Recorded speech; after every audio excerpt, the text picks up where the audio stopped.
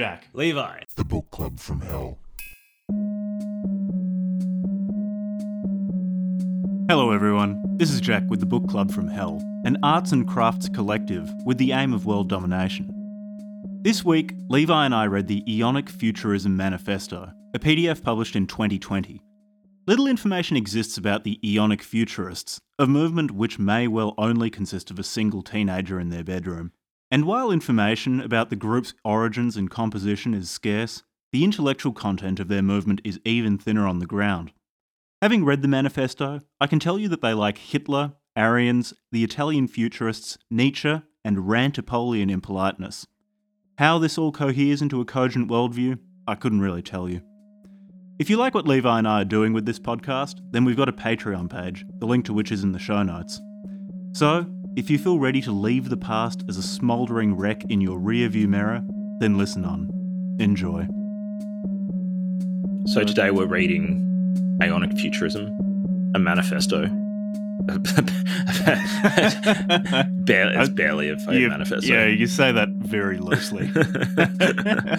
It's like once you take out the cover and the first 2 or 3 pages of filler. Yeah, and all like, of the clip art tier the graphics, illustrations. Yeah, and then you take out some of the pages just have huge blank spots between sections, like section breaks. Or there's an entire page dedicated to them talking about how they came up with their symbol, which is it's fine. It's a bit busy to be truly iconic. But they're very proud of their symbol. They put it everywhere. Jack starts artistically critiquing Nazi symbolism, neo-fascist symbolism. It's basically it's like a swastika with a hammer on it. Yeah, it's kind of an odd and a Totenkopf and an Ouroboros around it, which means F. Gardner would like it. It's really he's all about the Ouroboros. A little skull, and it's quite a detailed skull as well. You know, yeah, it's the Totenkopf. The Totenkopf, is that a particular? Yeah, I'm sure I'm pronouncing that really well. All the Germans listening will be cheering to themselves. Smiling Totenkopf pronunciation, a reminder of the struggle for total Aryan victory, and to enjoy it in the process. Yeah, great. It's what I'm all about. I'm all about that total Aryan victory. What is Aeonic Futurism, Jack? So, Aeonic Future. It's okay. So I found this one when I was like any sensible person. I was just reading about the Order of Nine Angles, and so they've got a bunch of I guess semi-official websites, as official as anything by the Order of Nine Angles is. I was also looking into which books of theirs we could read for this podcast. So the Order of Nine Angles is quite an esoteric neo-Nazi group formed in the United Kingdom. Although they've gone global, they are all Mr. Worldwide. They've gone global. They're all like Pitbull. They're all Pitbull. Pitbull is the Grand Master of the Order of Nine Angles. He gets a Totenkopf tattooed to his forehead. If you read, he's bald. He's basically a little Totenkopf, isn't he? Just little. He's a bald king.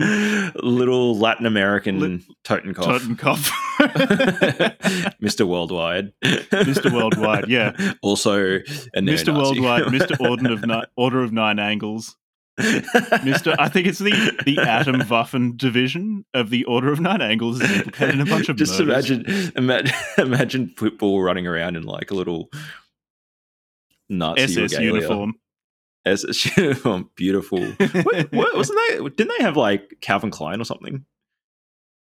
I think it was Hugo Boss who designed. SS Hugo uniforms. Boss. Yeah, very nice, very sharp. For reasons that escape me, the company does keep quiet at the moment. You'd think that would be the highest iconic. Yeah, they're like the bad guys. They designed the uniform for the bad guys for the rest of history. Yeah, well, we know that chicks just love that bad boy look. They love the bad boy aesthetic. And what is more bad boy aesthetic than the SS? The SS fucking racial exterminators. It's definitely up there. That's definitely up there when it comes to the bad boy look. I love that they even called them. Isn't that where the word stormtroopers come from? Weren't they called the stormtroopers? Could well be. I mean, we all know that the German military. George Lucas is a notorious racial supremacist, so it could. It's probably where he got George the idea Lucas. From. Just really, that's not slanderous, by the way. Hollywood is just full of neo-Nazis. LA yeah. Oh yeah, if just overrun with neo-Nazis. Yeah, I mean that's the worst bit about Hollywood. That's why I don't like watching Marvel movies anymore. Just all of the Nazi propaganda you get blasted it's with. It's simultaneously overrun with neo-Nazis and controlled by Zionists. Yeah. The two go together like chocolate and peanut butter, don't they? The crossover between neo-Nazism and Zionism is huge. It's almost 100%. Two groups who get along together notoriously well. Really well. Anyway, Aeonic. So I found this manifesto when I was looking around on Order of Nine Angles websites, trying to get a high score with the number of watch lists I can be part of. Because you're in Melbourne right now. I can't believe you can even just got back to Australia. Say the N word without like the N word. Nazi, yes. without like some goddamn hipster cop bashing down your door and throwing you in the fucking prison. Yeah, exactly. Melbourne. That does tend to happen in Melbourne. Yeah, it happens a lot. So notoriously repressive state. It's the North Korea of the Southern Hemisphere. So, Aeonic Futurism. I don't even know who wrote this. So I had a look for the Aeonic Futurism team, which is the august group to whom this work is ascribed. They've written one other book, which is complaining about false futurists. Fucking fine. They're a bit behind for a group who call themselves futurists. They're a bit behind the times, considering that the futurists were, to the best of my knowledge, a 20th century, largely Italian movement. So, Aeonic Futurism team, very current. This work also starts out. It says that it's the 132nd year of the Führer. I'm assuming it means it's been 132 years at the time of publication. It was published last year in 2022. So 132 years after Hitler was born, I guess. Yeah, he was born in like 1882 or something, 89 or something. I don't know when Hitler was born. I have it here, 1889. You threw out a number. 1889. No, don't say you have it here. It was off the top of your head. No, I just off the top of my head know Hitler's year of birth. I mean, as someone, I'm sure the Nazis would have loved you, which is why you know everything. I'm sure they would have loved me. Yeah, I'm sure they would have loved me. Yeah, well, I married a Slav, so they'd definitely have problems with that. That's where Varg diverges with the Nazis. He complained that they didn't like Slavs, which are people whom Varg considers to be white. It just sounds like a lot of effort being a Nazi, doesn't it? You know, especially they have an issue with everybody. Yeah, and it seems most Nazi doctrinal disputes are over which group of people they don't like which race they want to exterminate, and which races they think are cool. Like everybody else is just getting on with being on the internet and dealing. You've got Varg coming into bat for the Slavs, a group of people that most people are confused as to whether they're white or not. You know, they're definitely borderline Slavs. Hard to tell if they have white skin. But Papa Varg's here to tell you that Slavs are white. But the OG Nazis were not fans of Slavs. So, yeah, it will be hard work being a Nazi. Just too much thinking going on. That's why there's a real obsession with purity. Yeah. Which always seems to bog down ideological movements. I can't be fucked, it's why I've just decided to be a degenerate. Professional degenerate. Degenerate. Can't be bothered working out. You just don't have to put in any thought into your ideological allegiances. You just talk shit about everyone.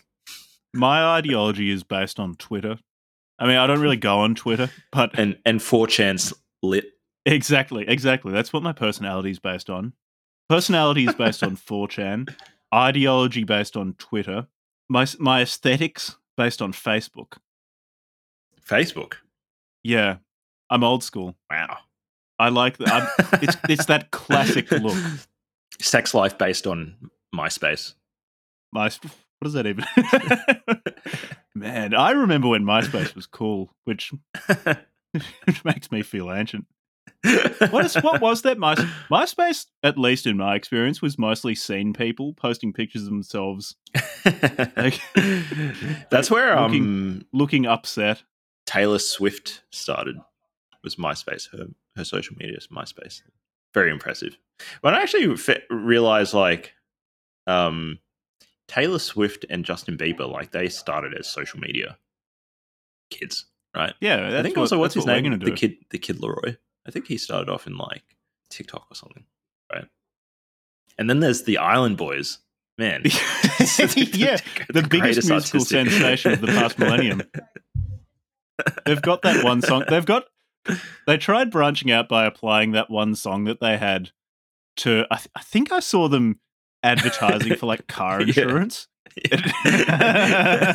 Island car insurance with these two fucking degenerates. It's not their car insurance. I think just some car insurance company decided to go down the guerrilla marketing route. Imagine that. If we blow up as a meme, we will take all the quick cash we can get. Oh, fuck yeah. Just because this is going to be over in a heartbeat. I think I agree with those guys' strategy. The fact that they were all right, this is a fleeting moment. We've got to fucking milk it for all it's worth. Yeah. We don't have an iconic look or an iconic song, though.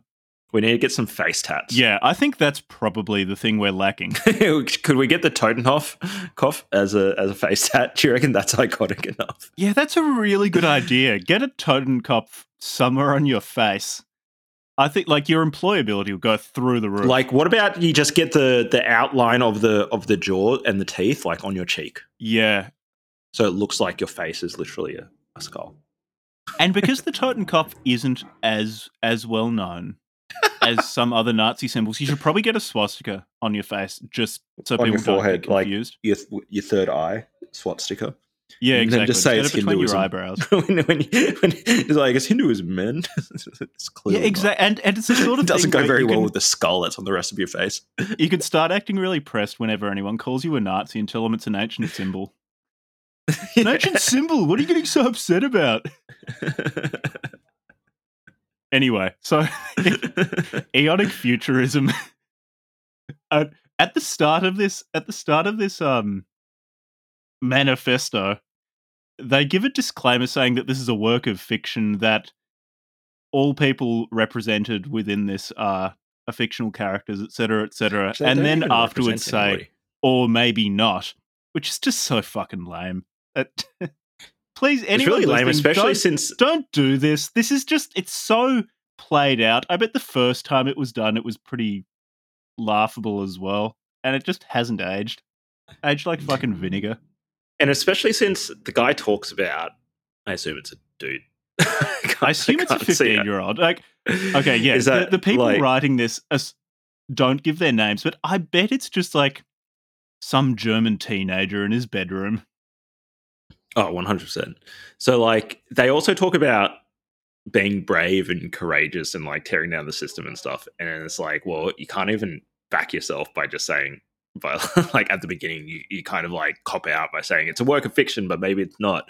Yeah, really, really brave there, bro. Really courageous. No, well, they have to stay anonymous so that they can keep committing terrorist acts. So that they can tear down the system. So that they can keep their job at McDonald's. their 15-year-old job at McDonald's in Munich. Their neat bucks will get cut off. And they won't be able to buy as many tendies if they show their faces. If they reveal themselves to be the authors of the Aeonic Futurism Manifesto. So lame. The notorious and well-known tract.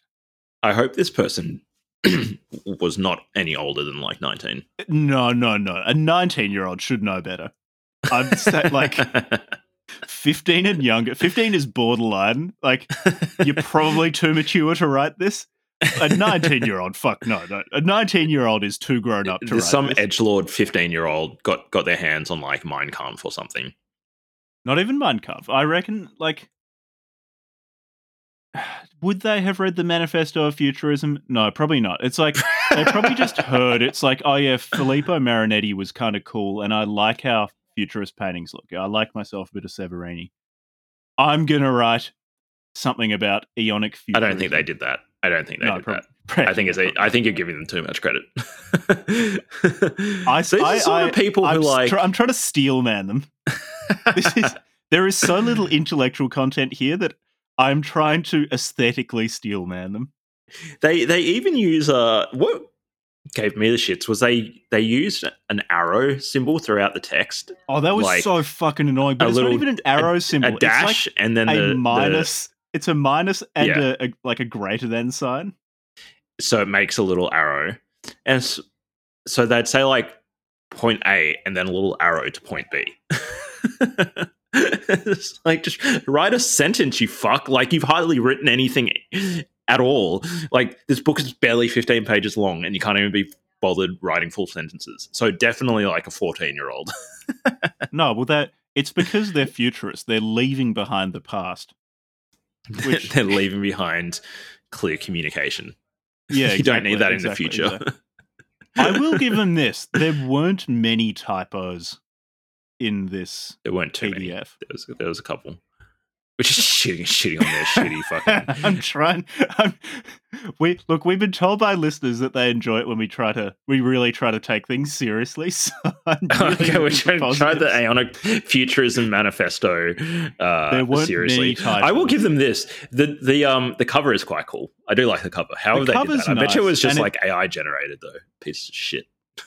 No, I love AI. There were a few pictures in this that looked AI generated. There was particularly one of the blonde Aryan woman wearing some robe with the Aeonic Futurist logo on it, walking along what looked a lot like a Dawley landscape. Yeah, I think that they've just pulled that off the web somewhere, because if you zoom in, go to that picture, zoom in, and you can see it's like the Futurism logo is not like, it's not a part of the dress. They just slapped it on. There? Yeah, it's not actually part of the dress. It's like the sort of person driving a Honda Civic who rips off the badge and like sticks a Mercedes logo on it or something. It's like that from afar, if you're back and you zoom out and then you squint your eyes, it kind of looks like it's supposed to be there, and then all you have to do is zoom in a little bit and you can see they've just put it over the top. I've been found out as the fraud I am. I didn't do enough research. I didn't read this text closely enough to notice the shitty photo editing that they've been doing. Actually, to be fair, I think their symbol as well, like the Totenkopf, they have just like slapped it on as well. I doubt they drew their own Totenkopf. That's probably someone else's Totenkopf. Okay, they've got this other piece of art which is like some people like in like a paramilitary with like little skull masks on. Yeah. That's quite cool. And then they just slapped a SWAT sticker in it. Yeah. This PDF starts off with two quotes, and one is from Miguel Serrano, which you kind of expect. You know, we're probably going to end up reading something by Miguel Serrano. He was a Chilean diplomat and an important figure in the esoteric Hitlerism movement. He wrote books. What is it about like this form of Adolf Hitlerism? Hitler, The Last Avatar, which is actually the name of the book. That's so weird. So what is it about this form of Nazism? Like the other person they quote at the start of the book is Mike Marr. And I remember when I read that, I thought, oh, fuck. Like, look, okay, Worlds collide. This is coming from someone who actually enjoyed Gothic violence and harassment architecture, but it is possible to rate those two books too highly.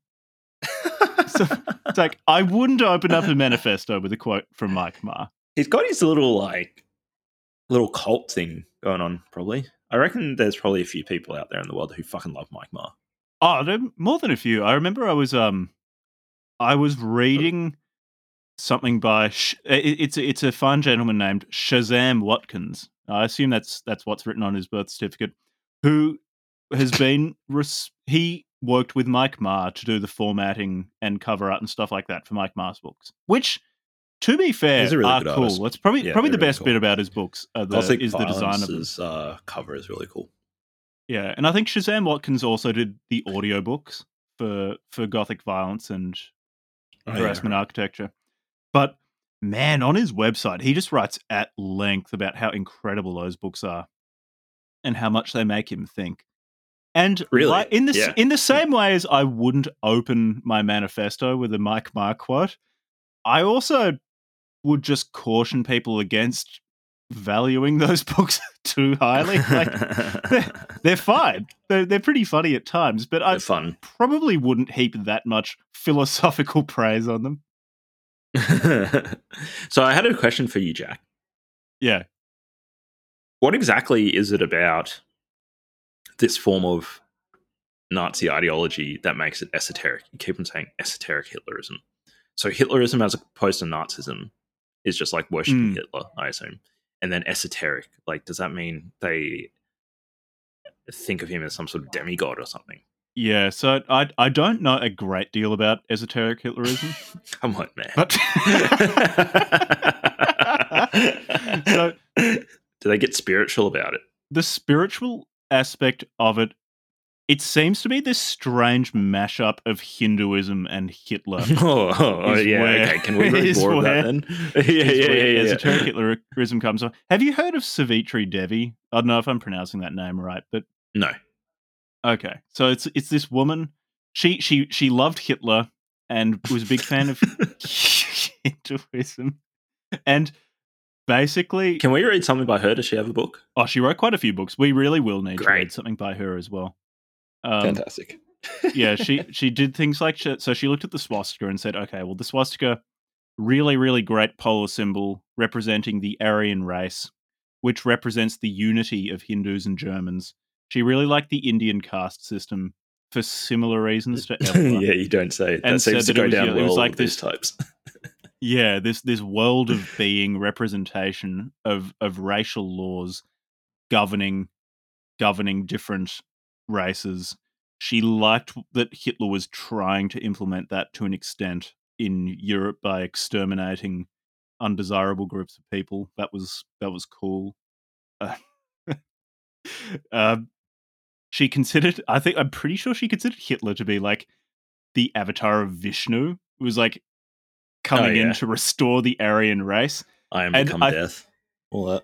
I'm pretty sure it was Savitri Devi who said that Hitler's problem was that he had too much, it was like celerity, which meant that he was too merciful and didn't finish the job. But he was too merciful. Yeah, he was too merciful. He was too blue-pilled. Right. But red pill Hitler is going to be, he's going to be reincarnated, where he's going to be less merciful.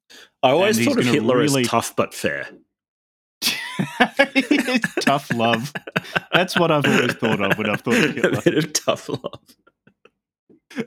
So, yeah, and so Hitler's going to be reincarnated with less celerity and more... Less celerity. Less mercy. He's going to be less solar, which means he'll be less merciful, and he'll really get the job done. So...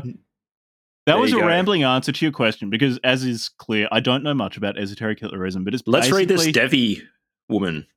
Oh yeah, she sounds crazy. I'd really like to. I'd love to read about how Hitler was too merciful because he was too solar. What is this podcast doing to our brains, Jack? It's not doing anything good. It completely desensitized me to the idea of reading an esoteric Hitlerist Hindu mashup. I'm so burned out on that sort of thing that it just doesn't faze me. Like, reading this manifesto, I'm sure a few years ago, some aspects of it would not have, like, not necessarily upset me, but I would have been somewhat uncomfortable. Like, reading them just talking about, like... I was just bored. I was like, come on. Piling the Aryan race and the need for Aryans to destroy the past and the subhumans around them and the Untermenschen around them. Whereas now I read it, I'm like, oh, this is just kind of mid. This is not... This is mid. I love that shit. That's so good. I think my opinion of it is... I'm reading this book at the moment by Matt Ridley. Really good book. It's called The Evolution of Everything. And he's talking about like the evolution of like ethics and ideologies and politics and that sort of stuff. It's really interesting. And just from the perspective of I guess if you think of these things like memes that are like competing for attention space in the human mind, and like competing to be spread, I think that like in the long run, the neo-Nazi stuff is not going to spread too much more beyond probably the next few decades, maybe at the end of the century. If nothing else, then it's just like really repetitive. It's they just don't have a lot of meat on their bones with this. It's like, okay, yeah, we get it. Aryans are really good. Just kill everybody else. All right, yada yada. Come on. Surely these people are going to get bored of it at some point. It's just not a very like interesting ideology. Yeah. With that, like, I think fascism's really interesting for some reasons, in that I do think, at least in the West, for quite a long time, it's been the first truly non-Christian political movement that gained quite a bit of power. That's interesting. Because you got liberalism, and especially when you read like John Locke and things like that, liberalism is so strongly rooted in Christianity. Yeah. When you look at its first moral principles of equality of people being a good thing, you ask yourself, well, where does this come from? These aren't Roman ethics. These aren't Greek ethics. No, it came out of Christianity. Yeah, it's quite Christian. And Locke makes that Christianity explicit. Marxism, while it claims not to be Christian, to me, whenever I read anything Marxist, I just think the meek shall inherit the earth. Again, it's not a morality. Yeah, but they shall inherit the earth by destroying the bourgeoisie. So it's kind of like this perversion of the Christian ethic. Yeah, but I see the Christian ethic very strongly in Marxism. Yeah, because there's still this fundamental belief that people being oppressed is wrong. Really seems Abrahamic. I guess the fascists oppression's good. It's not Roman, it's not Greek, it's not Hindu. Being more broad, you could say, okay, maybe it's Abrahamic, but in the context of Europe, where Marxism came from, it's Christian. Fascism I find really interesting in that it doesn't have that. It was explicitly aiming for a much more vertically oriented society again, as was the case in pre-Christian. Isn't it quite influenced by like an idealization of the Roman Empire, right? Yeah, yes. Yeah. And so I find fascism interesting from that perspective, that it was the first truly non-Christian political movement in Europe in a really long time to have gained quite a lot of power. It's really interesting. In terms of today, though, like, I just feel that fascism was tried in a few places, didn't work long term. Turned out pretty bad. Yeah, and like, even for people wanting to overthrow liberalism, I think Dugin has the right idea when he said, look, we tried fascism and it just didn't work. Like, you're not going to use this. You're not going to make a new society based on this, because liberalism has already shown itself capable of fending off fascism. As to your point about, like, don't these people get bored talking about how good it is to be white? No, like, I don't think that's a limiting factor. That's just something. It just like, literally people are going to keep talking about that. Groups of like 19 to 30-year-old skinheads sitting around having a nice cup of tea. Just how good is it being white? One of them just holds up his hand and points at his skin. Everyone around the circle is like, hey! Another one points at his face. Everyone notices that his skin's white. Yay! Oh, they all take on an Italian effect. Oh, mamma mia! Hey, it's good to be a white. I don't know why. The skinheads having tea in my head just turned into Italians. I'm not. I don't know why that happened. Whatever. The human imagination. No, that's probably exactly what happens. To be fair, fascism did come out of Italy, so yeah. Well, that's what's happened at every skinhead meeting I've been part of. Do you ever get in trouble at skinhead meetings for having too much hair? Yeah, that has been a problem. You just won't budge on it. That's been the only point of distinction between any of us when I show up. It's my full head of hair. Like ideologically aligned, aesthetically misaligned. Yeah. Not. That said, especially with I was going to say modern fascism, but actually, this is not the case. Fascism has always been strongly aesthetically focused. Yeah. Hey, yeah, I guess that's something that we can still man them on, is like they do they've got their like aesthetic dialed in. Hey, even the modern ones with like the army aesthetic being all about like big fucking boots and like like modern like paramilitary. They look like airsoft larpers. That airsoft aesthetic. Like that's what modern fascism is. They're all just running around in like their friends' like property in the woods, like fucking Varg with airsoft guns or paintball guns. Like I got really into paintballing when I was a little bit younger for like a hot fucking minute. And there's like this whole economy, this massive economy of like really sophisticated paintball equipment. So like you can get sniper rifles, you can get like different model guns, you can get like grenades. I laugh, but that would probably be so much fun. I bet it's heaps of fun. And I bet you all these like little spastic neo-Nazi fucking 19-year-olds are running around the woods like shooting each other with airsoft guns. Yeah. So, I mean, what I was saying before about the aspects of fascism that I find interesting, this truly post-Christian ideology, especially with modern fascists, they don't have any of that I can detect. It just feels like a fashion. It just feels mostly like an aesthetic consideration. It's, I like wearing combat boots and going to the gym and getting jacked. And the Nazi propaganda photos or the like posters and things looked cool.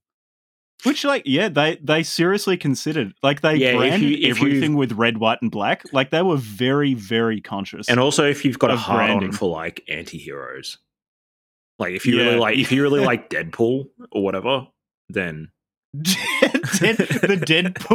Deadpool to Heil Hitler pipeline. Yeah. Starts off in Deadpool, ends up in like some paramilitary group. Modern fascism just feels like such a fucking LARP. Like it just. To be fair, feels Deadpool like a is fashion. red and black. Yeah, and he's a white man somewhere as well. So that's it. That's the white part of it. So first chapter of this is called "We Clear the Way," and I'll read out the first sentence of it because it basically sums up this entire manifesto. So they say, "The West is a corpse being consumed by the last men / the subhumans. Left wing is rooting for subhumanity, the right wing for the corpse, and fascists for bringing back life to the corpse somehow. Thus, we want to bring about the complete and immediate destruction of Western civilization and the entire world to blast this society free from its own history that no longer lives inside our hearts, but it's only a beautiful sarcophagus with which we rot." So, I think they call themselves futurists. What that to me seems, so the original futurists, so that 20th century Italian movement, was this movement largely of artists who venerated modernity. So they loved the symbolism of the car, of the plane. They thought they really liked youth and violence and wanted to leave the past completely behind and embrace this modern mechanized future. And I see elements, or a lot of elements of that in this manifesto, where they too talk about the need to leave behind the past, that the past is a rotten corpse. You shouldn't cling on to it because that just leads to innovation and death and petrification. I love humans. I just love that like a little posse of like Italians like 100 years ago just got obsessed with machines and then started making art and like egged each other on. Yeah, and then like 100 years as much later, fun as I'll make of Aeonic futurism, futurist art is really cool. And if listeners haven't looked it up, look up Severini or something like that. It's quite cool. The art is seriously cool. And for this podcast, I would really like to read the Manifesto of Futurism. That'd be a good one to read. Yeah, we should do that. There's probably a lot more to it than Aeonic futurism. Aeonic futurism, yeah, not so much. Yeah. So yeah, they want to destroy Western civilization so that something new and potent can be instituted in its place. And anyway, they say Western civilization, it used to be great, but now it's just a technocratic Zionist hegemony, which is hostile to Aryans, which is bad. I mean, as a proud Aryan myself, I wish we could overthrow the current technocratic Zionist hegemony so I could, I don't know, openly hang out with my skinhead boys, or I don't actually know. What do they do once they've? I don't know what they want to do once it's overthrown. They've achieved victory. What do? They just sit around and talk about how good it is to be Aryan. Like, yeah, what are they doing? They keep just playing Overwatch 2 in their room, except the only people in the server will be white. Or creating like futurist art or something. Yeah, they do have a section on the sort of art they will be creating, and I just fucking bet they like reading. Okay, when I was reading the section when they list all the characteristics of their art, I just kept thinking, I bet this is how Mike Marr sees himself when he's writing Gothic Violence 2 or whatever. I bet this is how he sees himself. This like vanguard for the new world order that will overthrow the Zionist occupied governments of the world. It's pretty like narcissistic. But that's it's adolescent. Adolescent is the best way to sum up this manifesto. It's like going to change the world with my shitty futurist manifesto. You take someone before their frontal lobe is developed enough to acknowledge the true existence of other people, and you just feed them a bunch of 4chan poll posts, and this is what happens. So these people, they seem to be advocating for some form of accelerationism, where an Aeonic futurist will be using Western civilization, systems, and technology to undermine Western civilization. Yeah, so it's accelerationist. And when I say they seem to be advocating for it, this is so manifestos tend to be like they're polemical. They're trying to bring people into the fold by offering a taster of the movement's ideology and beliefs. And for example, the Unabomber Manifesto did this in that he outlined his beliefs, but didn't offer a great deal of justification. It's not an instruction manual. Yeah, so how-to guide he to offered overthrow a the taster system. of things, but then he went on and wrote much more in-depth works, and also did tell people, okay, we'll go read The Technological Society by Jacques Ellul or something like that. I regard that as a manifesto done right. A manifesto, because Jack is a connoisseur of manifestos at this point. I'm a connoisseur of manifestos. And he knows a good manifesto when he reads one. This does not pass the bar. No, this is fucking trash. This is just not good. So yeah, when I say he seems to be advocating, or they seem to be advocating for some form of accelerationism, come on, it's definitely that's on the basis of like a sentence or two. And most of these sentences. So there are a few influences I can see here. One of which is Nietzsche, and that's very clear because they also keep quoting Nietzsche. Yeah, he comes up a lot. And they've taken what I regard as some of Nietzsche's bad habits and embraced them. So Nietzsche, I find this irritating, where he just says things that he probably thought sounded really cool and aphoristic, but are actually just not even confusing. Just like they don't actually mean much. They're just the sort of things that make you feel kind of excited, but when you examine them, don't really have much context. It was kind of the prototypical Tony Robbins. Yeah, Nietzsche was the Tony Robbins of 19th century Germany. So a lot of Nietzsche's works, particularly the ethical works, are basically weird self-help. They're like very strange, extreme self-help. Anthropological pre-psychoanalysis self-help. It's really weird. You're unlucky in love. Did your best friend run off with the woman that you were in love with? Well, better reevaluate your values. Become the Ubermensch. It'll be all good. It'll be all right. Do you feel like a camel? Do you feel like your inner lion needs to be brought out? Yeah, so he. I keep saying he. They refer to themselves as they, as if they're a movement. I keep saying he because I'm not convinced there is more than one Aeonic futurist in the world. And it's definitely a dude. Women are too sensible to do this sort of shit. So he has taken on some of Nietzsche's more irritating aspects without taking on the good aspects of Nietzsche, like the profound thought and being able to predict the ills of liberalism in 2023 from like the mid-19th century. So that's annoying. Also, you can definitely see Spengler because he keeps talking about like being and becoming. You can see Evola in here, yeah, because he screams. There's a quote where he just says in all caps, "Ride the tiger." This time, the Cosmos, year 0, ride the tiger. When I read that too, I thought, no fucking way you've read Ride the Tiger. Bullshit. You've just seen the title of it and thought, oh, that sounds cool. Or listened. Oh no, this was written before our Ride the Tiger podcast episode, so I can't claim credit for Turns out Manifesto. The Aeonic Futurists I really fucking love the Book Club from Hell. They're actually on the Discord. and they get disheartened by us talking shit about them. You should see a mass exodus from the Discord of Aeonic Futurists. Yeah, everyone will leave. They're all Aeonic Futurists. Yeah. Interestingly, they do note the existence of schisms within the White Pride Worldwide movement. They disagree with the White Pride Worldwide. Our other comrades of Aryan Weltanschauung. I don't know how to pronounce that word. I'm sorry to all the Germans. I find German very hard to pronounce.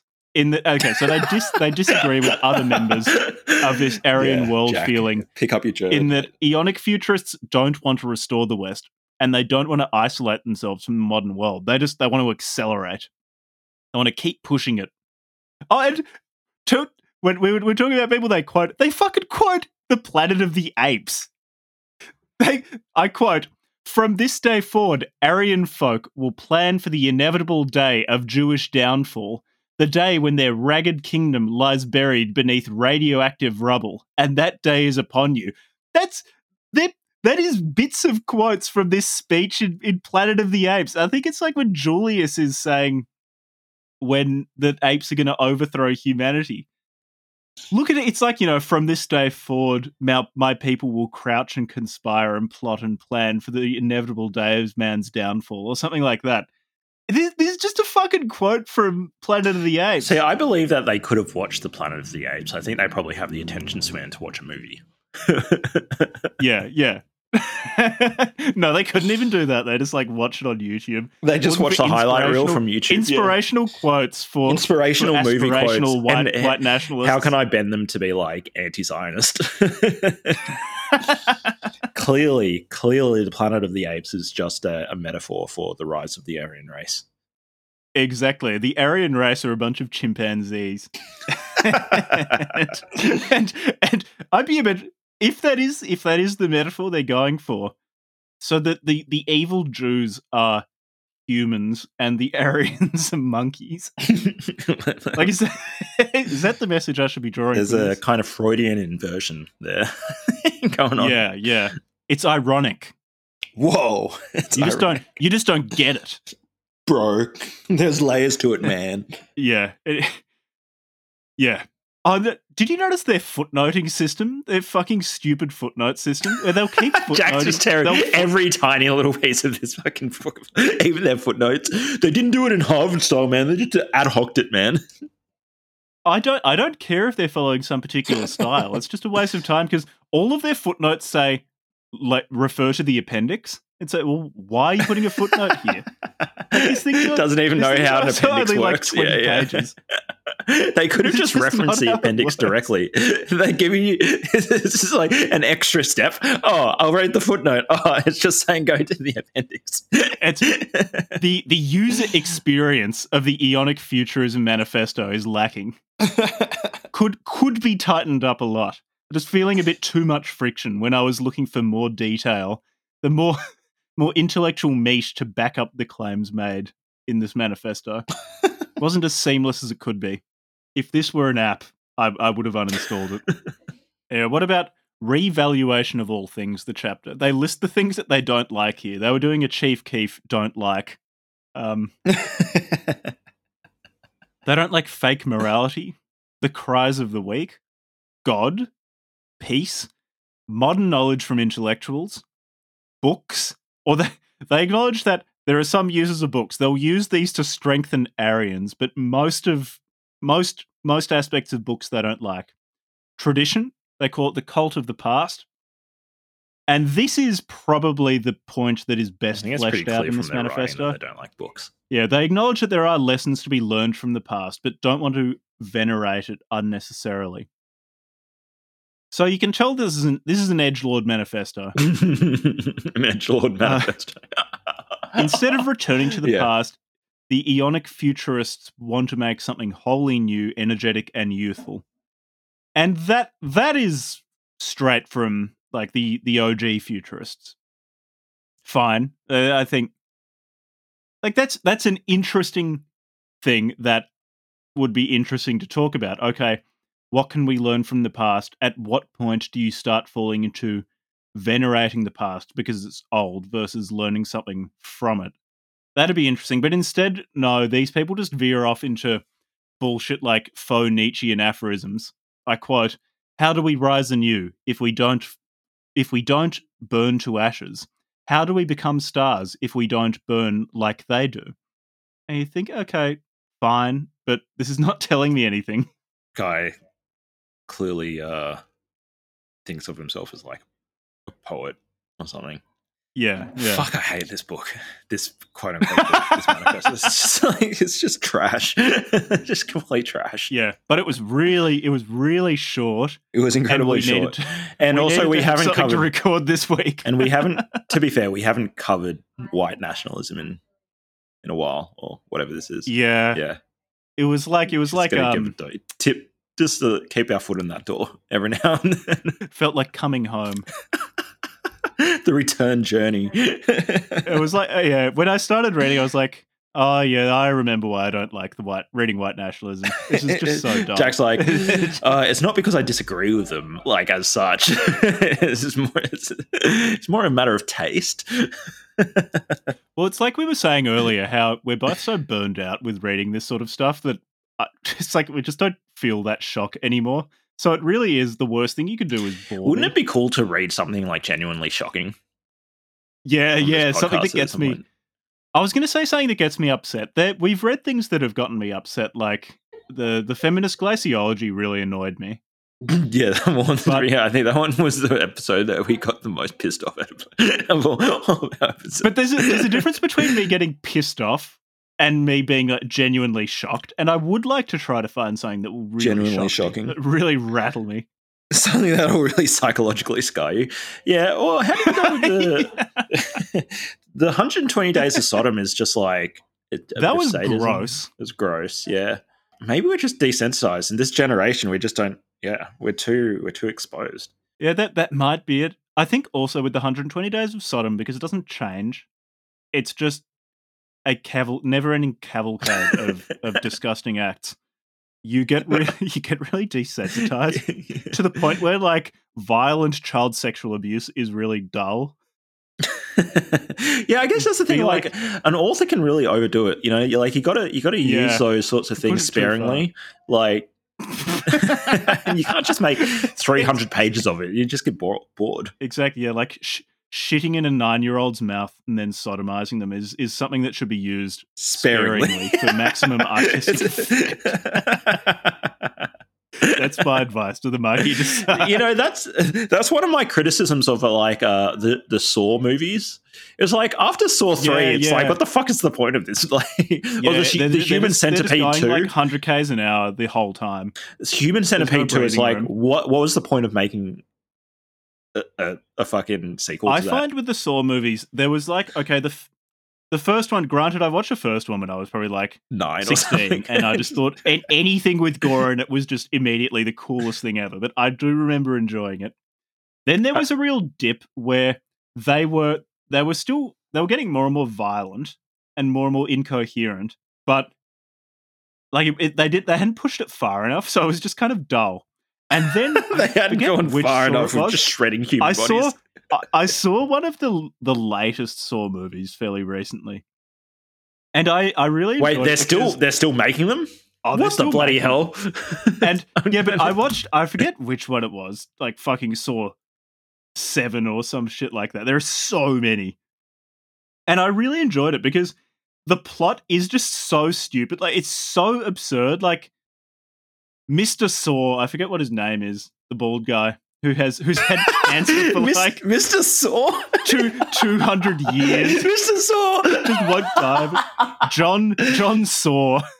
It's probably his name. Mr. Saw. He's a skinhead. He's a proud Aryan. He probably read the Aeonic Futurist Manifesto. No, but John Saw is just gifted with seeming omniscience. He can just foresee everything, like just the most minor eventuality he's able to foresee, and I really enjoyed how absolutely ridiculous he has perfect premonition. Yeah, exactly. And I found that really fun. The plot is just complete garbage. It makes absolutely no sense if you try to analyze it from a position being at all rooted in the world. Okay, Jack. But yeah. Okay. Guess how many Saws there are? 10. There's 10. We're now up to Saw X. Oh, got it. And you know when the next Saw X is coming out this year. Oh, is a new one coming out this year. October this year. Should we watch it for the show? Should we do a review of it for the show? Is John Saw still alive? Is Mr. Saw still alive? The good and honourable Saw, Mr. Saw. Okay, back on topic. Let's get back on topic. So the only thing is, though, one last thing about Saw is like the first film, I think, is it a masterpiece? I don't know if I'd go so far as to say it's a masterpiece, but it was a very interesting film, like because it was like psychological thriller. I thought it was a very interesting film. But when you actually look at the franchise, right, it was made by James Wan, directed by James Wan. And then like they just changed direct, like he never came back to direct it again. And he only wrote like 2 of the first 3. So what happened to James Wan? Why did they get rid of him? It's like when they fucked up the Star Wars franchise with episodes 7, 8, 9. I haven't seen those. Yeah. Are they any good? I know a bunch of people on the internet got very, very upset about the new Star Wars. I guess they're fun. I watched one of them on acid. That was really fun. So if you've got access to psychedelics...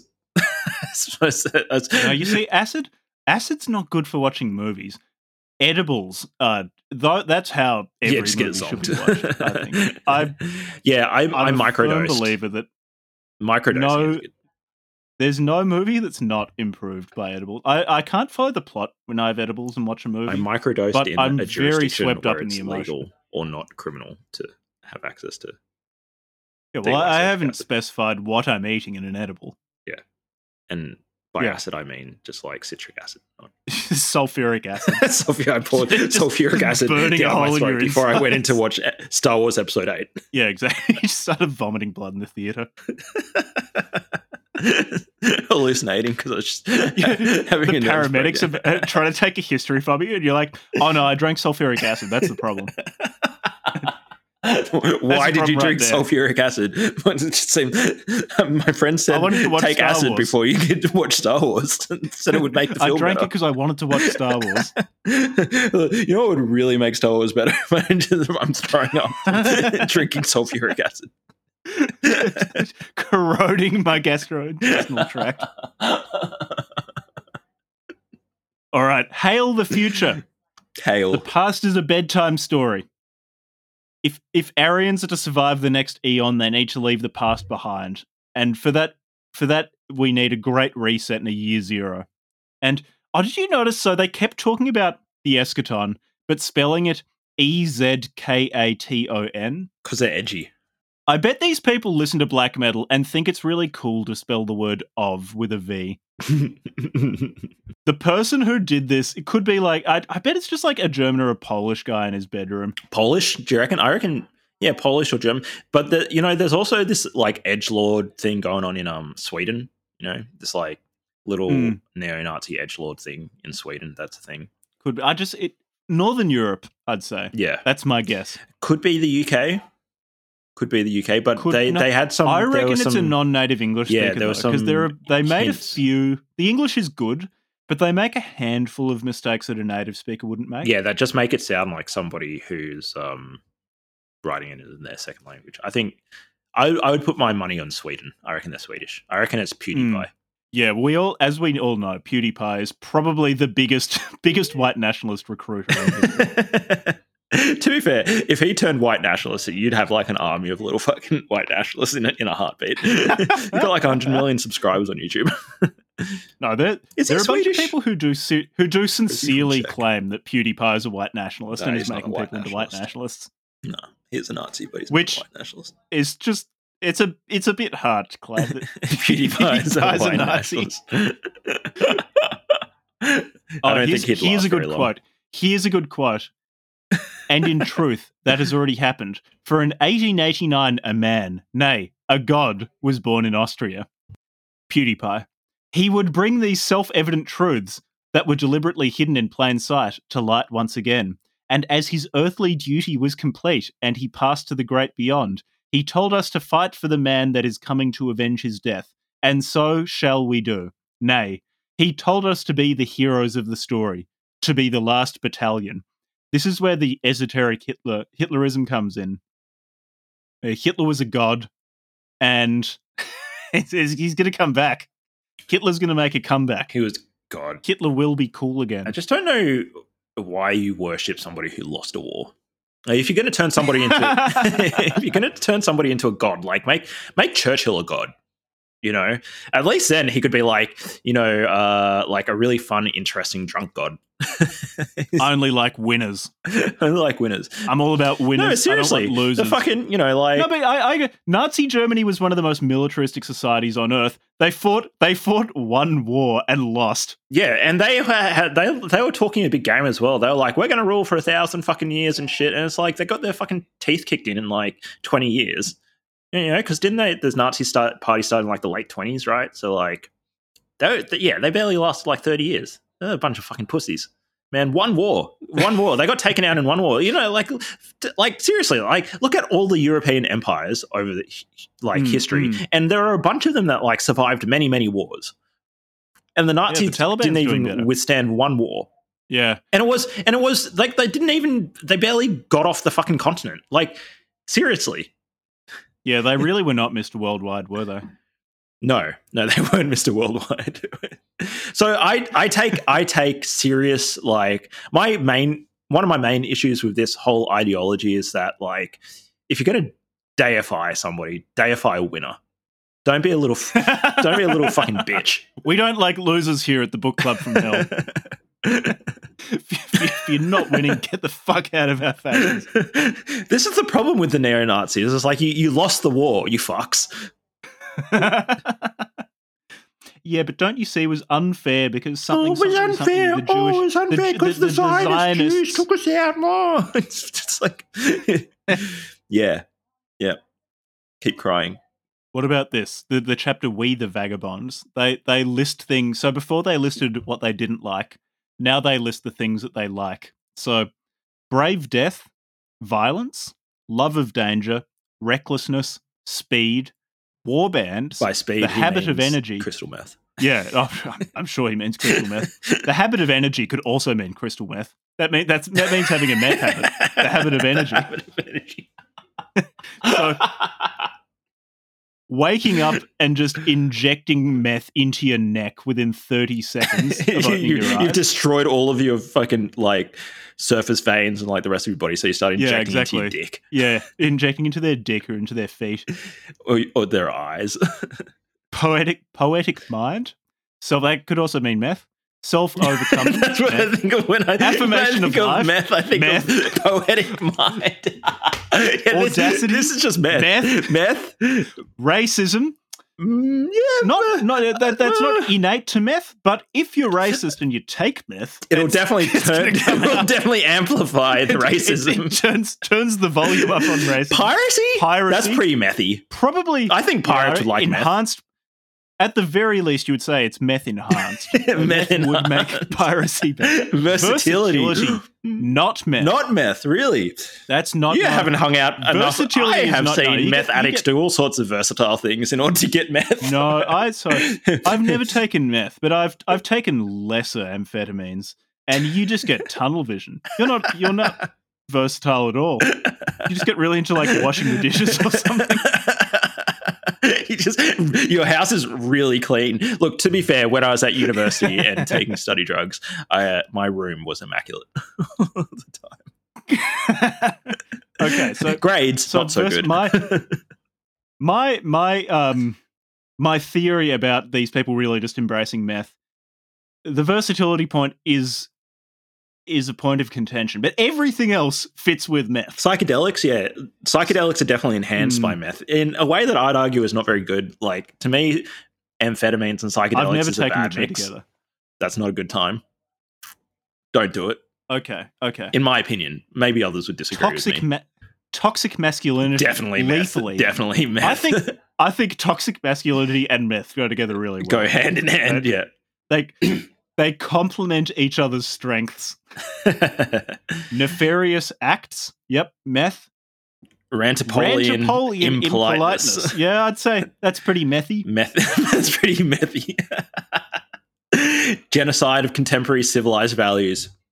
Meth enhanced. Yeah, meth. Yeah,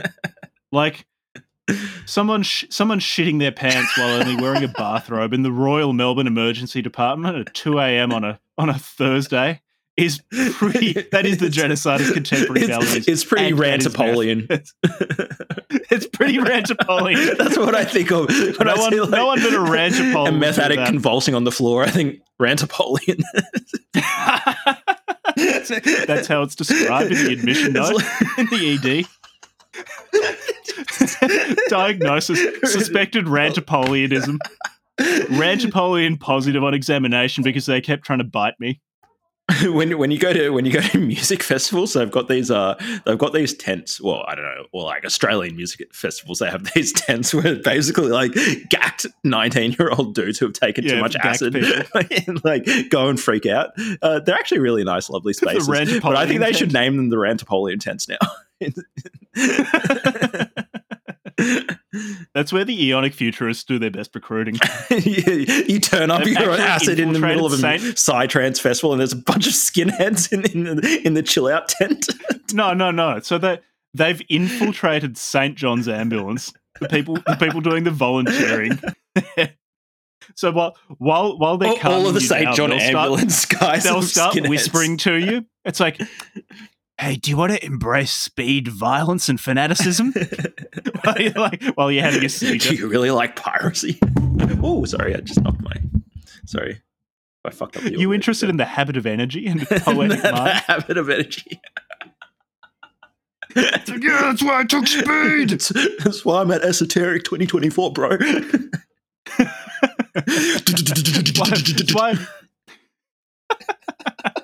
That's why I've been smoking meth for the past 4 days. I've already glassed 6 complete strangers here. Just been dancing, chewing my face off for the past 36 hours without stopping. Ground their teeth to dust. Sounds like a fucking gurning like a madman. Yeah, mate, I love brave death. I love brave death. I love brave death. Anyway, yeah, I think Aeonic Futurism is just a synonym for methamphetamines. Yeah. Psytrance is we've solved good. We've solved this manifesto. Look, this is a great time. You want to know a great time? Amphetamines, coding, and Psytrance. You're gonna have a fucking great time.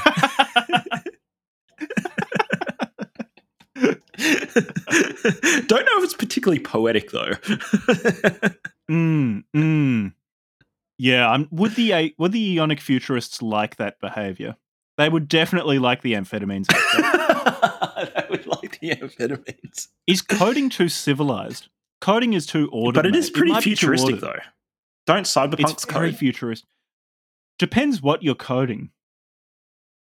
Oh, yeah, true. So if you're coding Rantopolian code, bot, if you're coding up a cool bot, which is Rantopolian, which an accelerationist bot, which scrapes social media, downloads all images from it, and then places the Aeonic Futurist logo on a shitty MS Paint, just slaps it onto every single meme, reposts slaps it on there. That's pretty Rantopolian, and I think they might approve of that. Pretty Rantopolian. Where did this little fucking Swedish 16-year-old find the word Rantopolian?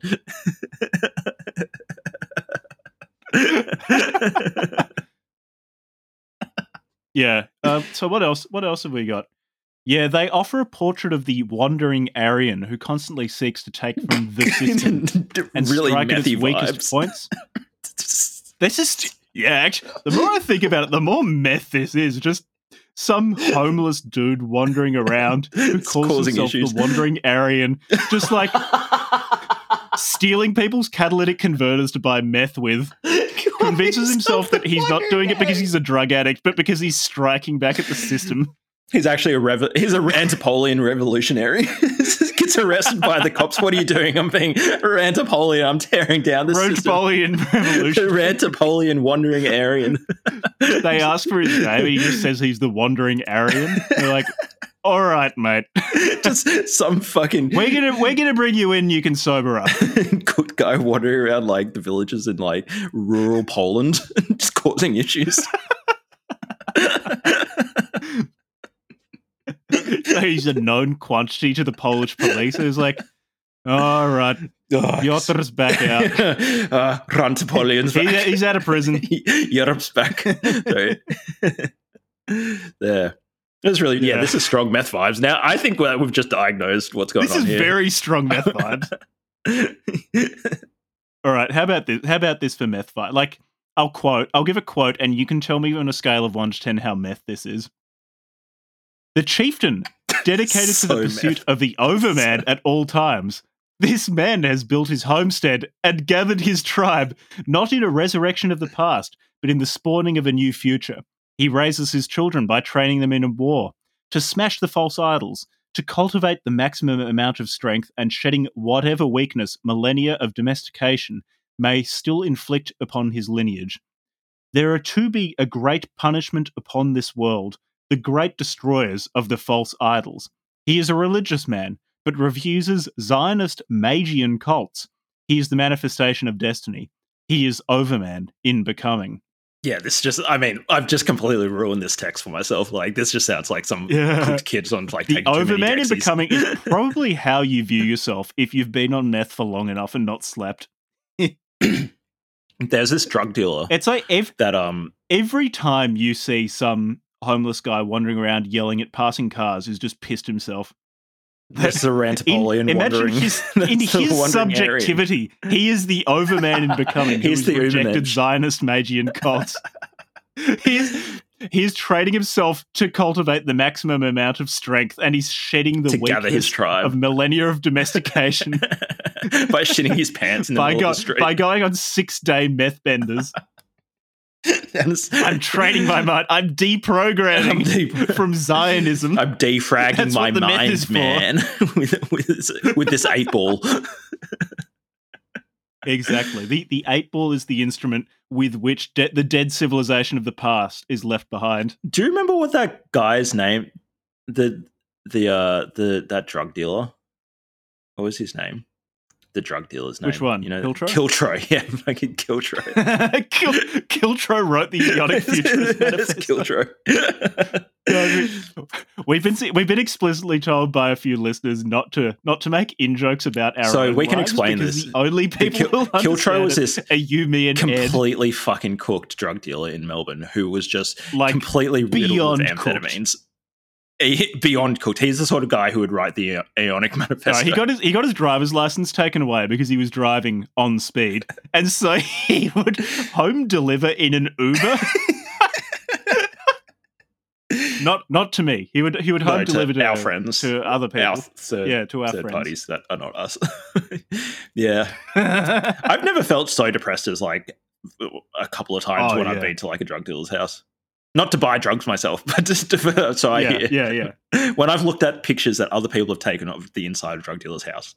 Do you remember that time people who weren't us were picking up talcum powder from a friend's place, and he pulled out a knife and started talking about his bitch girlfriend and screaming about her, then poured out a line of talcum powder, mound of ketamine on his desk.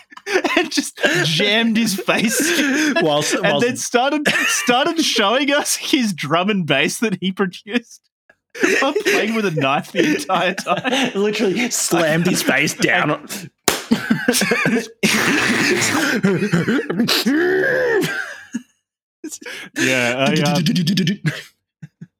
The person there who was not me was feeling very uncomfortable. Yeah, the other person very vulnerable who was there who definitely wasn't Levi.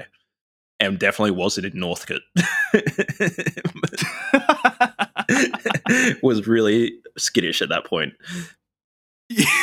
Like, can we just get our drugs and go? All right, so he also talks about the need for the wandering Aryan, the wandering meth man, to agitate during the day, lead strikes and sit-ins and things like that to ruin the system, and at night commit terrorist acts. What about this part from We the Overmen, the section? I quote, God is dead, so we must become gods ourselves. Long live God. Nationalism is dead, so we must give birth to a new one. Long live nationalism. Tradition is dead, so we must build a new one. Long live tradition. And this is where they've got a picture of a blonde woman, a nice Aryan-looking woman, wearing a white robe with the Aeonic Futurist logo, like MS painted onto the back of it. Yeah. Low effort. It is incredible. It's do you think any woman would be remotely interested in you if you mentioned that you were an Aeonic Futurist? I think that might be one of the few ways that's even worse for getting girls than being the co-host of the Book Club from Hell. Yeah. It's just like, because these sorts of people who are all about, we've got to protect the white race, and they'll just plaster pictures of like hot blonde babes all over their promotional materials. But seriously, has any woman in the history of humanity been into this sort of thing? It just seems like such a sausage party. Yeah, when I've seen pictures of these types, there's very strong look. Occasionally, you'll see one woman, two women, but it's like it's got to be at least like a 10-to-1 ratio. Yeah, at least. So they're doing. I mean, I don't know what sort of crazy sexual shit they're into, but whatever it is, it's a strong sausage vibe. When can we expect them to start forming polycules? With polyamory, will start getting really big in the neo-Nazi community because there aren't enough women. When they start getting lonely and want to settle down, it'll be like 10 skinheads to one skin bird. Yuck. 10 meth addicts. 10 what do they call themselves? The Ubermensch. 10 Ubermenschen to one Uber. I don't even Fraulein? Uberfrau. I don't know. Uberfrau.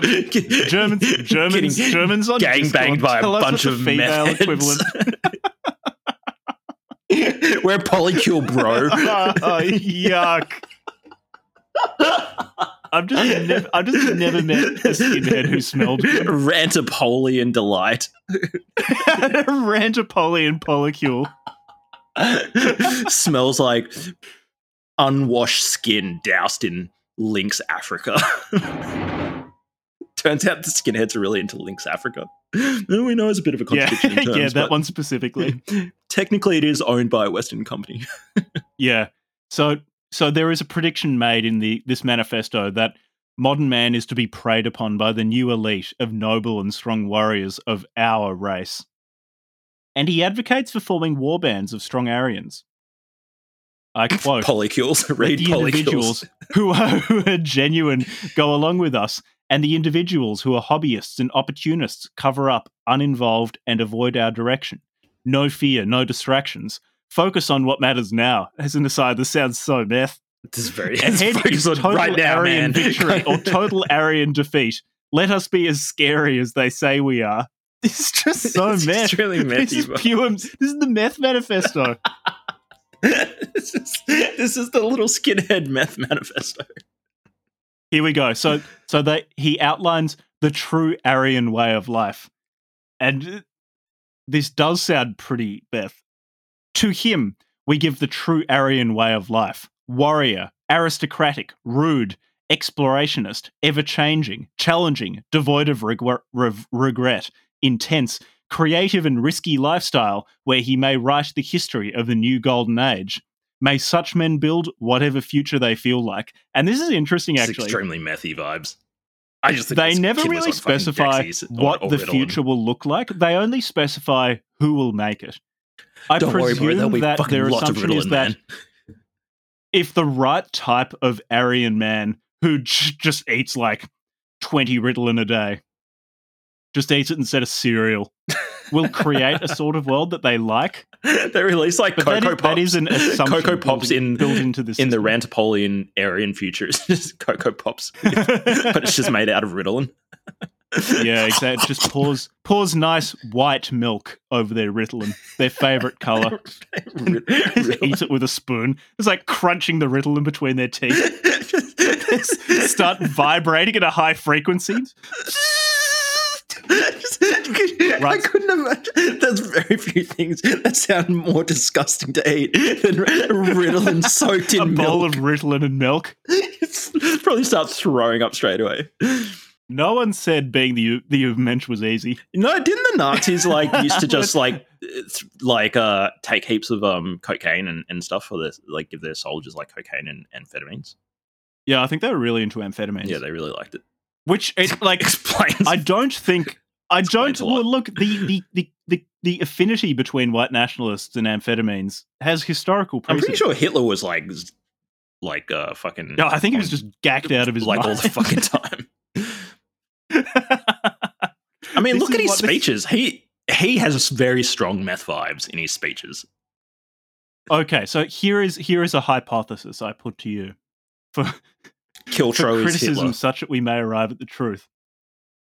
So the world of being naturally favors the Aryan race. We know this from ever. So amphetamines are the gateway to the world of being.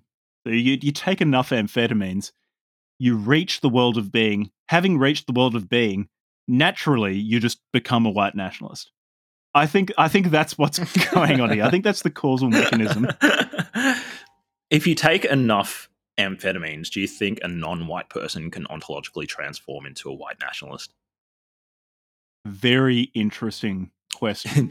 It's a very important question you pose. Get to the bottom of this important philosophical quandary. If a person of color smashes enough amphetamines, can they become ontologically transformed and become a white Aryan nationalist Rantopolian hero? Would you need an initiation ritual? It's just like, okay, so would you need to be like shotgunned by a skinhead?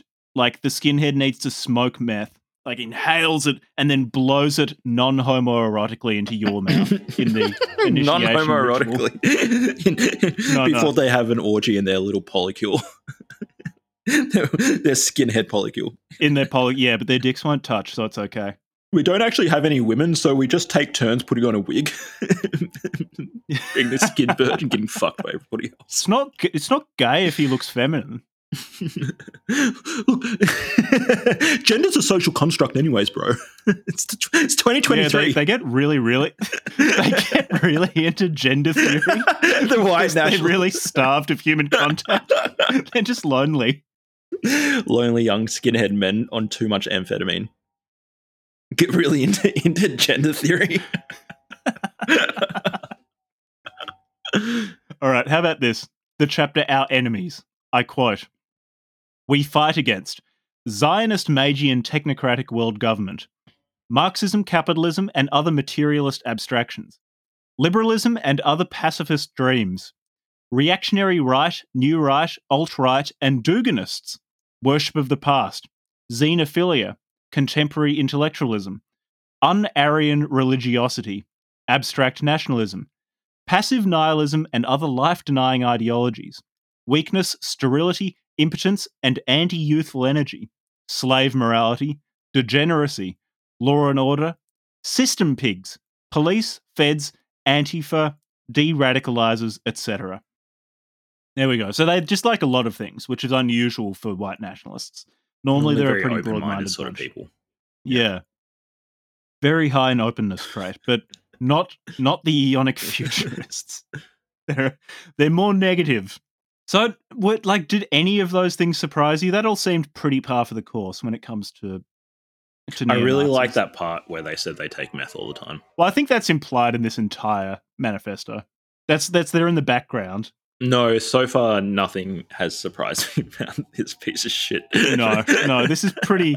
It was pretty expected. All of it. I was waiting for them to throw in some curveball, but no, nothing. You were really. hoping for this really an M. Night Shyamalan twist at the end. Oh, it turns out we're really like for peace and world unity and how fucking good are black people. Just throws you off. Whoa, didn't see that coming. Whoa. They don't even have to say that. They just need to give like a shout out to 3-6 Mark or something. Yeah, I just like Lil Nas X, you know? Yeah, but no, nothing really surprised me in this. Old Town Road, that. I didn't realize how methy it was until you pointed that out, though. That's the meth energy of this is potent. Yeah, I think very powerful. So updated hypothesis about the identity and so forth of the author of this. Okay, it's definitely like a 15-year-old dude living in northern or central Europe, somewhere around there, and and who loves meth. Who got diagnosed with ADHD and really likes their riddle, but has just started like eating a packet of his medication misdiagnosed. So, like, it actually just amps him up. Misdiagnosed. The reason he can't concentrate in school is because he just plays WoW for like 16 hours a day. Yep. And spend way too much time on like lit. And like no, not on like just on like pole. Just on pole, yeah. And anything else? Yeah, and so I just started blasting dexamphetamine, his medication.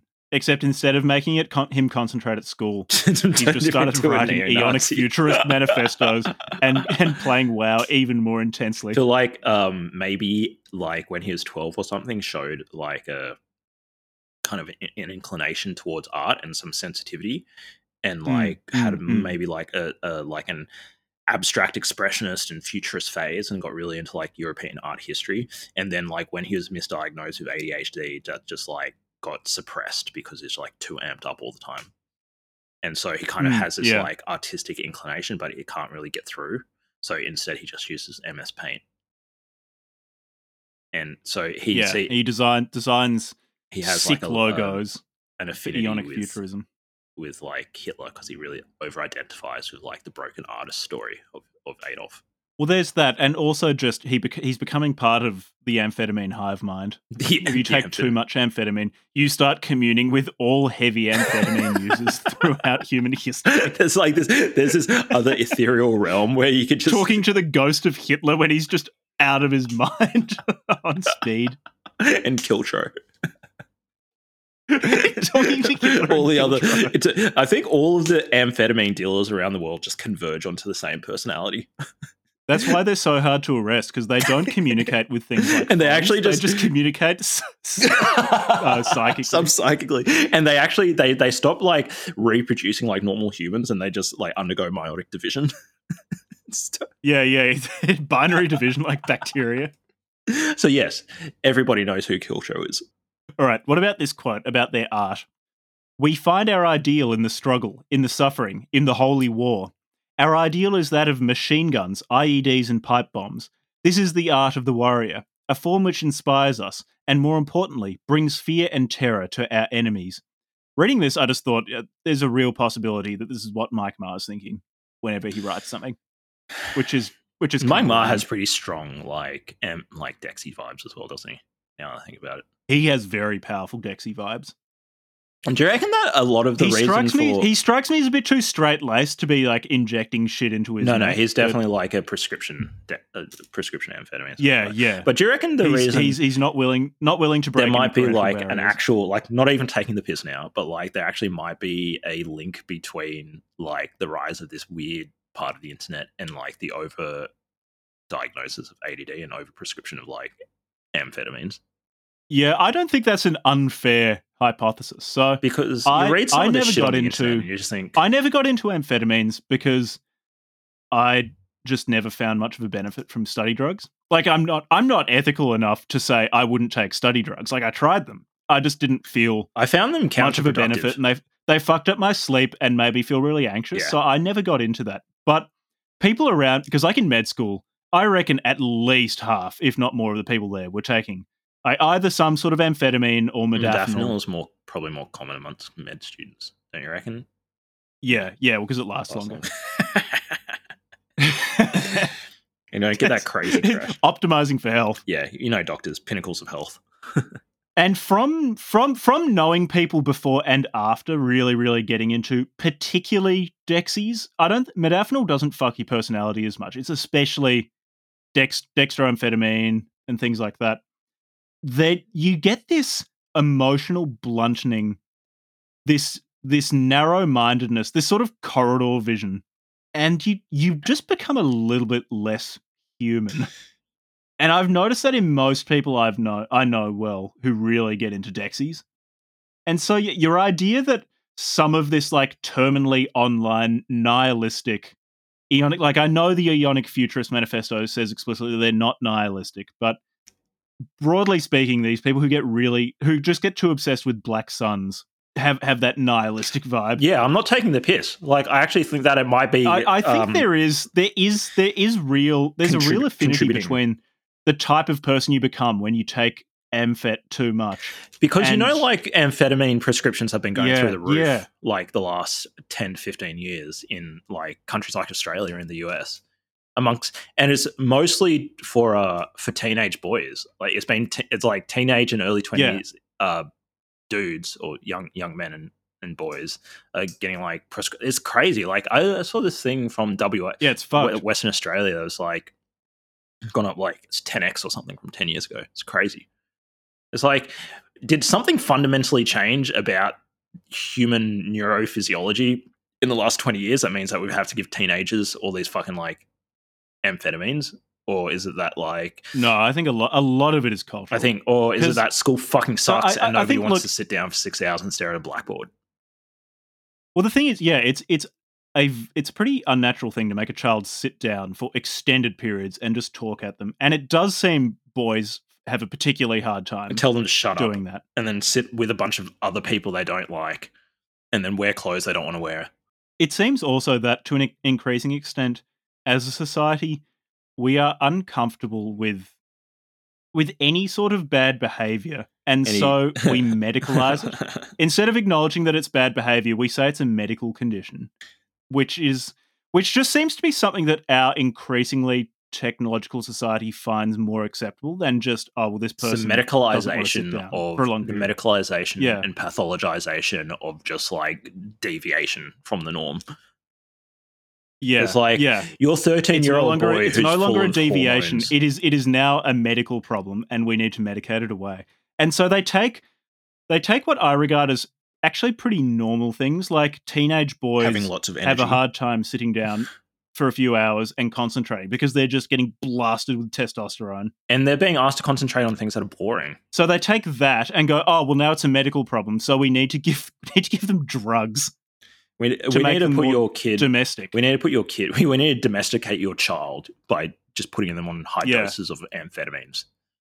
While their fucking brains are developing as well, we need to blast them with amphetamines. Yeah, I agree with you that the overprescription of amphetamine-based medications to treat ADHD might be contributing to people who are into this sort of Dumbo white nationalism stuff. All right. Do you have much more to say about this? Or should we answer some questions? I mean, this is actually the flip side of everything I was saying. It's like, for all the shit I've spoken about Aeonic futurism, if you are a young, if the person who wrote Aeonic futurism is listening to this right now, here's my message to you, mate. All right. Put down the Dexies. Go back to making art. Just like stop taking Dexies. Making art. Get back in touch with your art. Yeah. Dexies are really bad for you. Like they're really bad for you. They'll fuck you up long term. Yeah, don't take them. They're terrible for you. I mean, they turn you into a robot. Like, I'm pro performance enhancing drugs in sport, so I don't give a shit. But like, they're not good for you. Don't have any delusions. If you're going to be taking Dexies, like, accept that they're shit for you. Yeah, and they're going to turn you into an automaton at some point. It's like bodybuilders. Like, I love that bodybuilders exist. But they shouldn't kid themselves that they're healthy. All right. Would you recommend Aeonic futurism? I wouldn't. No. I don't recommend it. Absolutely not. Don't bother. Do that. I would recommend listening to this episode again. Give us some more, that boost. Listen to it. Listen to it 3 times. I'd recommend signing up to our Take Patreon, shitloads of Dexies and listen to it 6 times. We're going to be answering some questions from it. Do you want me to send you a bunch of questions and we can answer them? Yeah, sure. How long have we been recording for? This has got to be like a 2-hour episode already, isn't it? Yeah, we're like sitting on just under probably. 2 hours. Far out. How did we turn a 23-page obscure PDF into a 2-hour episode? Look, that's just what talent looks like. When you're good, you're good. That's what I'll put it down just to. In the flow state. Just rambling about taking Dexies. First question is, these are from J-Man. J-Man has been very generous with sending us questions. Can you tell Ed we love him? I'll be seeing Ed tonight, actually. Sure, I'll pass that on. Cute. When will we see more Ed? I don't know. Jack will be seeing more Ed tonight. Does that count? I'll be seeing more Ed, yeah. Depends who you mean by we. Do all Aussies have good voices? Absolutely not. Absolutely. 100%. Especially when you see the guy, like, out of his mind on meth on King Street. Oh, God. Well, you out of fucking line, mate? You're out of fucking line, mate. Do you remember that? Did you ever watch Trent from Punchy? Give me your fucking lawyer. I know you smoke. I saw you smoking before. Just give me your fucking lawyer. In response to that question, J-Man, you should look up on YouTube Trent from Punchy. Go educate yourself on one of the more interesting accents, Australian regional accents. Trent from Punch Bowl. Yeah. Okay, this question ties into our Looksmax episode. Why do you think Aussies are in general more attractive than British people? I saw a couple of green texts about it, and it is because the descendants of credit maxes carried all the best genetics with them? Or do you think it was the vril of land osmosing into the Anglo bodies of Australians, and thus making them more attractive? Was it the half-caste act that foolishly wanted to breed out Aboriginals instead of focusing on making the Levi master race, Manifesto in the works? Or was it simply a bigger gene pool? Perhaps the sun's masculine magic, UV radiation, was more imposing. See, this is the sort of creativity that we're talking about. We answered this question in the last episode, where actually it's because women love very dangerous men. It's an established fact. And because there are a lot of convict genes in Australia, and women just sense that background of being a criminal. And it's mostly because of that. I forget which Looksmaxer I read that theory from, but anything associated with Looksmaxing is 100% gospel truth. So that's why. J-Man actually didn't offer any correct hypothesis there. What are your thoughts? I think that this question is a perfect example of the sort of creativity that we do not want to expunge from our young people. No, whilst the hypotheses have turned out to be already refuted by the Looksmaxing community, I would encourage J-Man and anybody else in our audience to send through such thought-provoking and curious questions. Important questions. What about this?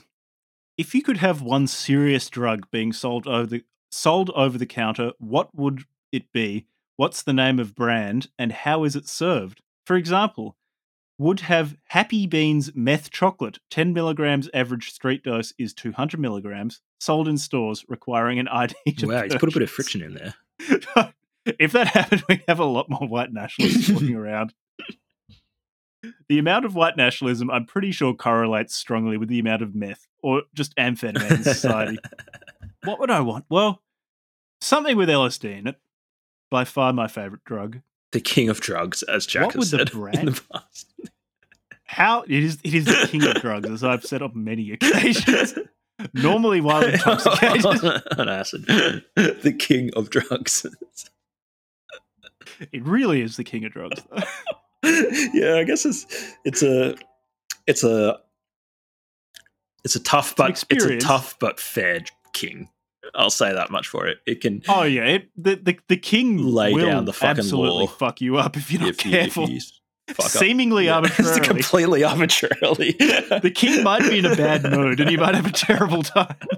The king might just impose on you 1,000 years of like burning in purgatory. Just mental anguish. Absolute we never said it was a good king. We just said it was the king. No. It's a cruel and capricious king. Yeah, so there we go. So the brand name would just be The King. How would it be served? I mean, you could have it just in a heavily carbonated beverage. It'd be like having a Red Bull, except it punts you through the universe. It's like 400 micrograms of acid. Yeah. It would need to be a high dose, at least 400 micrograms, preferably 5. I think no, the king would need to be 500 micrograms. Oh God, it would need to be a very uncomfortable kick dose. Your fucking subjectivity over to Mars or something. Fucking hell. Okay, so in terms of how you would administer it, I think it would make most sense. So you know at Burger King, when you're a kid, how they'd give you like those paper crowns? It'd be like one of those paper crowns you wear, except it's blotter paper. And you wear it for a while, then you eat it, and it's 500 mics of acid, and you just forget your own name. You forget what it means to be a human being for 12 hours after eating the crown. That's what I would want. I think my one would be DMT. You just going even further. What makes acid look comfortable? And it would just be, you'd just get like one of those, those little vape sticks. They're just little small vape sticks. So it's just preloaded with crystal DMT. Just no ID required, no age check, no nothing. Just over the counter. It's mandatory. It's mandatory. You turn 12 and shoves. This is your bar mitzvah. Shoves the DMT vape down your throat. And what about this though? So what about, it's called Russian roulette. It's called Russian roulette. Most of these sticks are just full of like saline solution. And you inhale and nothing happens, but 1 in 6 has a god dose of DMT. Let's say how much?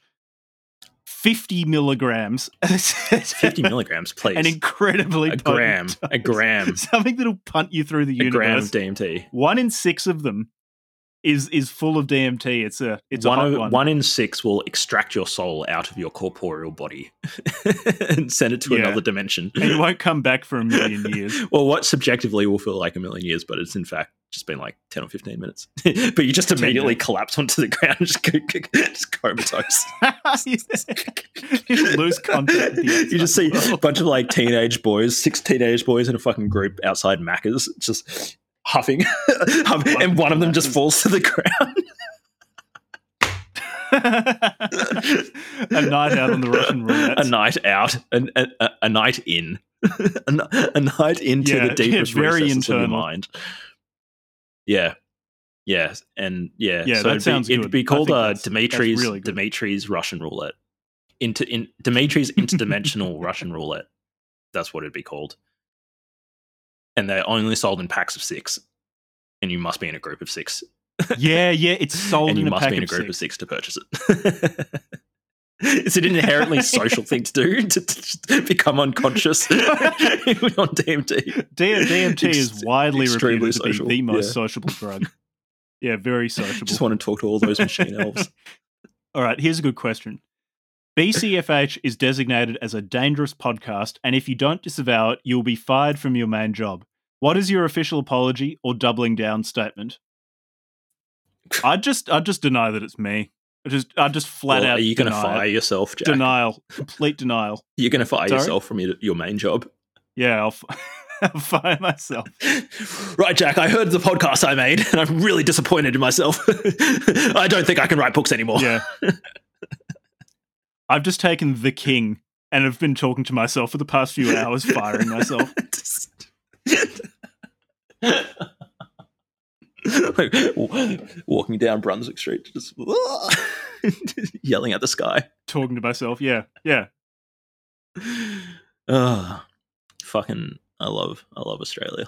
I guess, well, I mean, I can't really deny it. Like,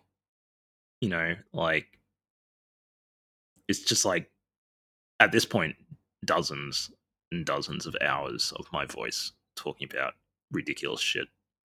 And so I'd probably just be like, okay, just accept it. I guess I'll just say you stand by all of it. Every single thing you've read, you agree with. I agree with all of it. I agree with the communism and the fascism and the white nationalism. Exactly.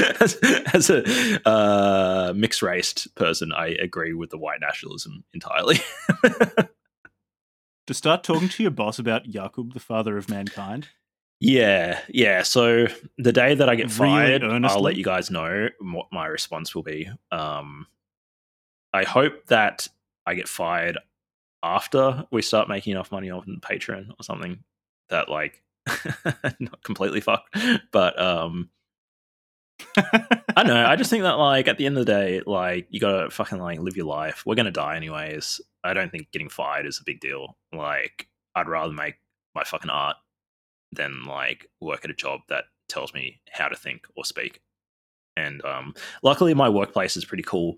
Like they're nice people, and I don't think, you know, like if they fired me, it wouldn't necessarily be because they really care that much. It'd be more like they'd be caring about like, I don't know, just like reputational stuff or whatever, probably. But I probably wouldn't really take it personally. Like I really like my colleagues and my boss and stuff, so I wouldn't take it personally. I'd just be like, okay, well, I'm just going to focus on the book club then. Actually, it'd be good for the book club because it means I could just spend all my time just doing stuff for the book club.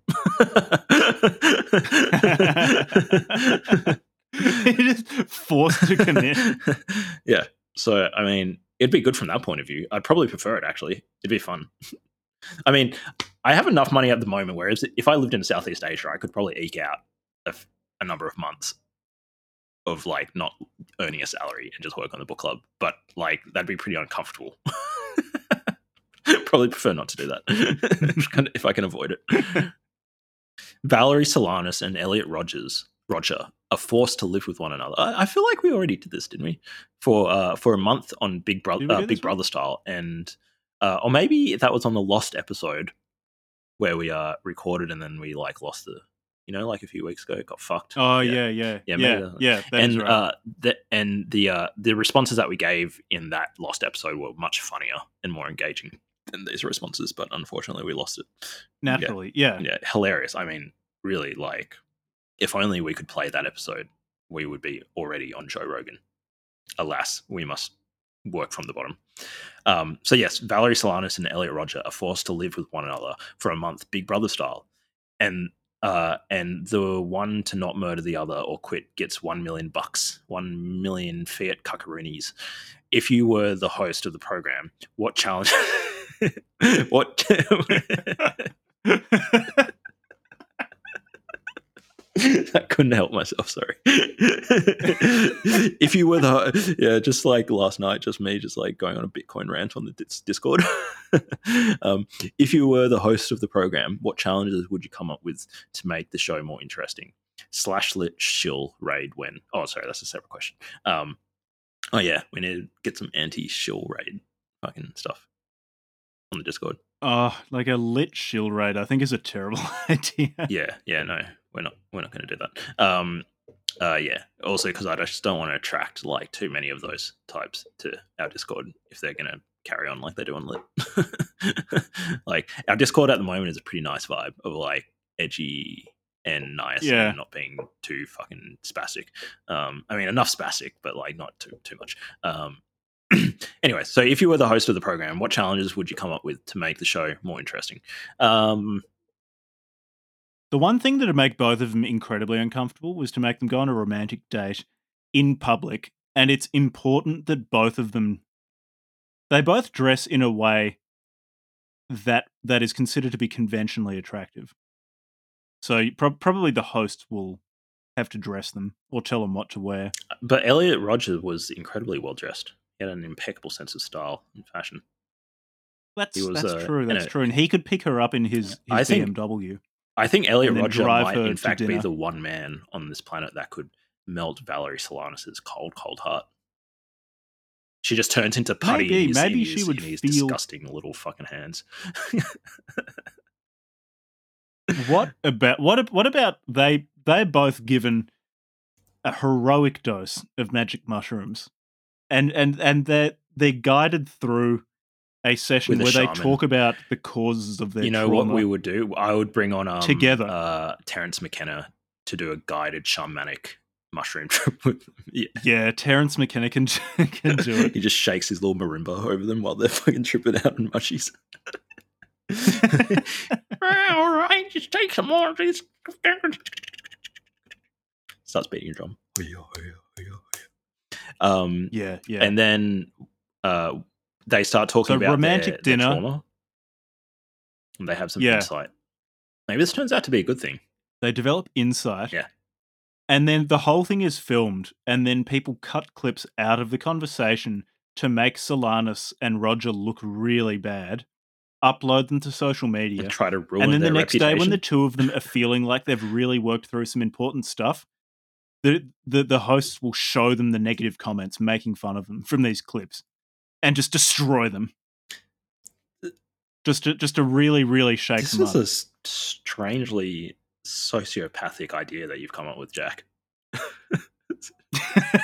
It's just psychological warfare. Yeah, you just psyop the fuck out of two already like quite disturbed people. Just try to shake their cage a bit more. I don't really feel sorry for Elliot Rodger though. Like I felt sorry for Solanus, Not really. Elliot Rodger, fuck that guy. But he was already being tortured on social media, wasn't he? So maybe he'd deal with that fine. I think that Solanus would freak out. Was he being tortured? I don't think he was. Was he being tortured on social media? He was just being made fun of on YouTube. Like the stuff associated with his name, I think just no one paid attention to. And then he was on places like PUA Hate, where I think people just agreed with him because he said the stuff that everyone else was saying there. The internet's a strange fucking beast, isn't it? It's interesting to think that like there's 5 billion people on this fucking computer network, and like, a few thousand of them are listening to us this month. But that means like, we're 1 millionth, 1 in 1 million people on the internet. Less than 1 in 1 million people on the internet are going to listen to our voices this month, Jack. Which means that we still have a lot of room to grow. But it also means that, like, this just the vastness of, like, can you really get your head around what it means for 5 billion people to be on a fucking single computer network all within the same distance of each other, like, in terms of information? No, distance? I can't. That's so fucking crazy, isn't it? It's like screaming into the abyss, and now we've got a little posse of crazy people on a Discord screaming back at us. It's really interesting. I love the internet. I fucking love the internet. The internet's so good. It is, and also just from an engineering point of view, it is just a masterpiece of just like complex systems engineering, like distributed, because it's decentralized network. Like all these you basically have like the main sort of like infrastructure of the internet. Like really, like, I mean, in principle, you can do whatever you want, but like there are these these like zones, but they're all linked up to one another, and it's all like fairly destructured. Oh, well, not destructured, but like loosely structured. And to think that like this thing has just like connected 5+ billion people, and we get things like automatic interlanguage like translation with like these like Google Translate and stuff. You can communicate with anybody else like pretty well on the face of the planet. Mm-hmm. And now we can get deep fakes of Levi and Jack talking about neo-Nazi meth chocolate stuff. Not even deep fake. Just take a clip of us. Talk about that. Deep fake us into saying something sensible. Yeah, deep fake us into just reading like, I don't know, World Economic Forum transcripts or something like that. Really boring, just like reading tort law. Just 10 hours of Jack and Levi just reading tort law. Okay. Do you have much more to say? No. Nice. Don't take meth, kids. Yeah, don't take meth unless you want to turn into the author of the Aeonic Futurist Manifesto. Yeah, I don't really. There's not. I mean, this is pure chaos at this point. Join the Discord. Yada yada. Do the rest. Join the Discord. You know the gig. Next episode will be on Jung. Oh yeah, Jung. But this time it actually really will be. Yeah, I'm really looking forward to doing that episode. It's gonna be fun. very interesting book. Modern Man in Search of a Soul. There's a bit more content to that than to the Aeonic Futurist Manifesto. Super interesting book. Yeah, really good book. All right, see you next time. Thanks for listening. Bye.